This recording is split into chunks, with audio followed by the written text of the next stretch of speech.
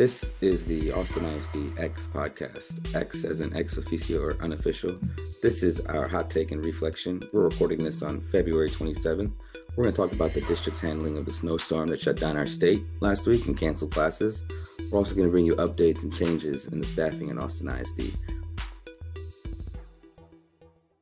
First, I want to bring in Candace Hunter to talk about an issue at Martin Middle School. Welcome, Candace. Thank you so much. Martin Middle School is located in Southeast Austin, and those of you who are keeping score, that is in District 2. Teachers, parents, and students say that HVAC is not fixed. Now, for some time previously, they had a blower in the parking lot, and reportedly now they have a new system. Y'all know that temperatures in Texas are extreme. Look at last week. And if there was ever a time that the ventilation needed to be on point, it's during a pandemic whose virus is airborne. I'm wondering why the district has taken so long. The 2013 bond specifies the following: replace the HVAC system, test and balance air handling unit, replace air handling units. Now, according to the Google, air handling is the process that involves modifying your existing HVAC system. You want all your components of the HVAC system working in harmony so that there aren't super hot spots and super cold spots. What's going on with that bond money? Was it spent on replacing the HVAC, or was it, like the rumor mill is churning, replaced with parts from a unit from another facility?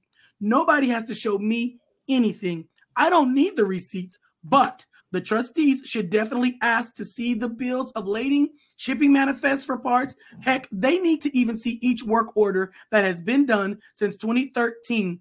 What is needing to be repaired over and over and over? Now, what I do hear from inside the school is that there are still those cold spots and hot spots. That tells me that it is not fixed.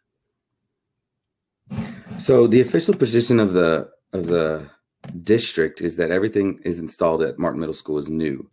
They also told people fair to good condition, and I'm not interested in that wordplay really. I'm interested in what you ended your comment on, Candace, and that said it's fixed and it's working, and it can establish a comfortable environment that kids have in order to focus on learning, right?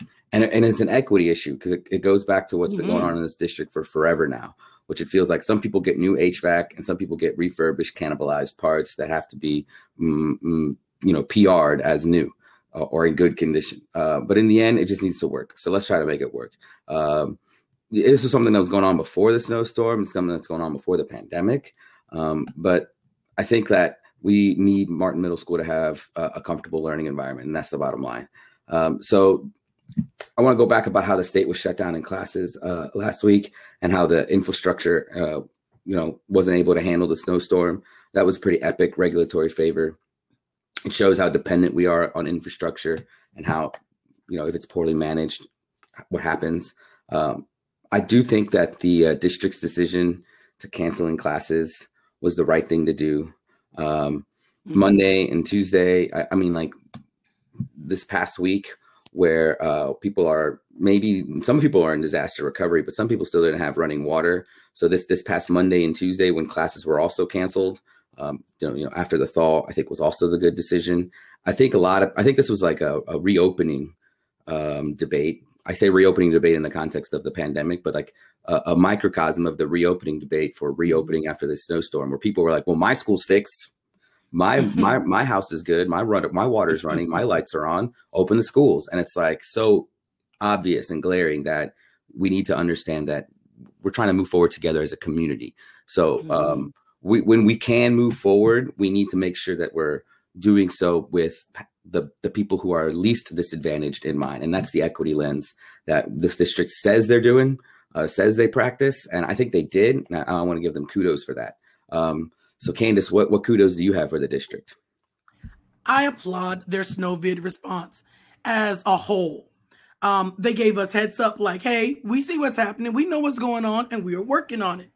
And then it was followed up by, hey, okay, here's the plan so far. And then we get that final official draft of the plan that says, hey, here's what we're going to do. It could change, but this is how we're moving forward. We're thinking about you. And what we've been doing this whole time is centered around the children of Austin ISD. I appreciate that. my phone blowing up. I mean, I get the phone calls, the emails, and the text. I do not mind.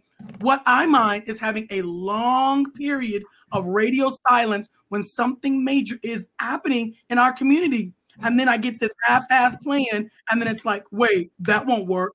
So I thank you, Austin ISD. I like what the district did, and I want to see more of it. I agree with you. Clear, consistent messaging up until Sunday night. The teachers hear what the community hears, right? Teachers are often in the community, have their kids go to school here. Some teachers live outside the district, but everybody's hearing what AISD is communicating to the communities and the families. So then when teachers hear that there's no school on Monday, I think it's natural to assume that you don't have to come into the building, especially when they told you that the buildings aren't all ready to open up and they're still assessing them and it may not be safe, running water, electricity, internet, none of the things you need to survive, much less teach. So on Sunday night, they communicate to principals and principals turn around and communicate to the teachers that they got to come in on Monday. And a lot of teachers are like, what are you talking about? Because teachers themselves are dealing with getting stuff back to normal at their own home and making sure their own families are fed and have access to clean water. So I just think they scrambled and said, oh, what we meant was if you can't come in, let your principal know. And I'm like, still, you're going to make it. I mean, like, I think it should be easy for a teacher to say, no, thank you. I can't come in. I got to take care of my stuff here at home, make sure everything's good, you know? But that shouldn't be a hoop you make the teachers jump through when you already canceled school. So I'm not sure what communication went down Sunday night, but it was last minute. It was not consistent with the communication that happened with families and the community that teachers are hearing. And it really puts teachers in a difficult position where they shouldn't have to turn you down to say that they need to take care of their own families and their own homes first. And there's nothing wrong with that when you cancel classes because the district's doing the same thing. They're evaluating their own facilities. So up until that point, they were doing well. Why are we treating teachers like that? It makes me question what kind of work environment there is there at the district, maybe central and then leadership, and then putting it on principals like that to tell their teachers one thing and then have to tell them another. Like that's trickle down toxicity, right? And it starts from that centralized position. It makes me wonder, and that has nothing to do with the topic that we're going to talk about next.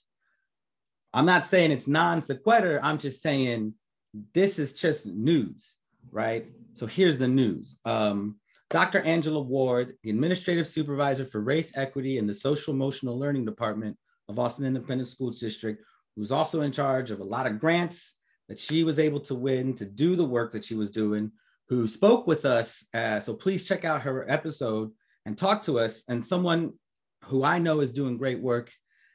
She is leaving the district. Okay, that's just news. I'm going to come back to Dr. Ward, but we'll just, in the sake of news, continue the list of people who have left. James Butler, Austin ISD, social emotional learning, mindfulness specialist, who also spoke with us earlier. Listen to his episode. He's leaving, so that's a loss. Shane Wally, Z is the Community Equity and Inclusion Coordinator at Austin Independent School District. Z also led the Equity Summit that you and I, Candace, participated in. Mm-hmm. And Z is someone I wanted to talk to who is doing good work here in the district for us. Z is leaving. Also, just as we sat down to record, Candace, we find out that Dr. Hickman, mm-hmm. Austin ISD Special Education Director, is also leaving. So that's a lot of people. I want to circle back to Dr. Ward because I think it's a red flag. In the context of everybody else, in the context of what's going on, I think it's troubling. And let me tell you why. When we as a district passed the school closures in November of 2018. Sorry, I got to get that right. It was 2019. Mm-hmm. When we as a district passed the school closures in 2019, that was part of other policies that we put into place. Among them was expansion of the Cultural Proficiency and Inclusion Department that Dr. Ward single-handedly built. And And the community supported her in that department, told the district that she needed staff. She finally got some staff. She was putting on workshops that community members could take part in. I got lucky enough to be a part of that. She is nationally known for being an expert in equity work, in cultural proficiency, in training teachers, training staff. And that's what she was doing here at our district. And so, you know, I can understand people deciding to leave the district when there's a leadership change. I can understand when people decide to leave because of the pandemic and the working conditions, either in the spring or this fall, to stay through all of that. And then, you know, leave at this moment. I think that's part of the context too. She's doing what's best for her and her family, and I respect that and honor that. So I wish her the best. I really want the district to learn from her departure, because we're losing an expert. We're losing someone who's doing great work. And it's not consistent with me. It's not consistent with the priorities and the policies that we put in place, right? And so I need the district. Here's my call to action, right? Here's my call to action for the people who are listening. We've been using a lot of titles and terms for these people's roles in the district. So let me just try to make it simple. These are people who focused on educating the whole child, understanding that it's not just standards and knowledge and skills and TEKS, that it's understanding a child's identity, a child's mental health, and supporting teachers and schools so as to create an environment that fosters an understanding of a student as a person, as a whole person, and to make that part of the pedagogical approach to teaching all the other standards. These are people who were expert at that and expert at training teachers and making that happen in our district. These are people who worked in departments that were identified for expansion and policies voted on by the board to make it happen, and it hasn't happened. So what I need the people to do is, the board is going to adopt a budget. The budget is coming up. So the budget needs to reflect the values of the community.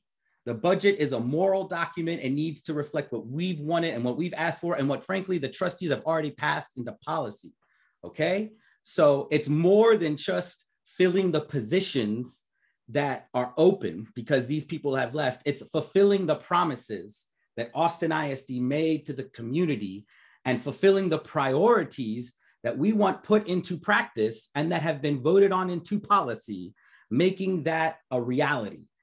Please make sure you reach out to your trustee, to the school district, so that the budget reflects what we want, which is more of the good work these people were doing. Why they are leaving is an important question. In order to learn from the answer to that question, I think we need to make sure that our budget reflects our priorities and our values, and that is educating the whole child. Okay, Candace, I need to take a breath. Take over for me. Oof. Well said. Nope, I don't need to say anything else.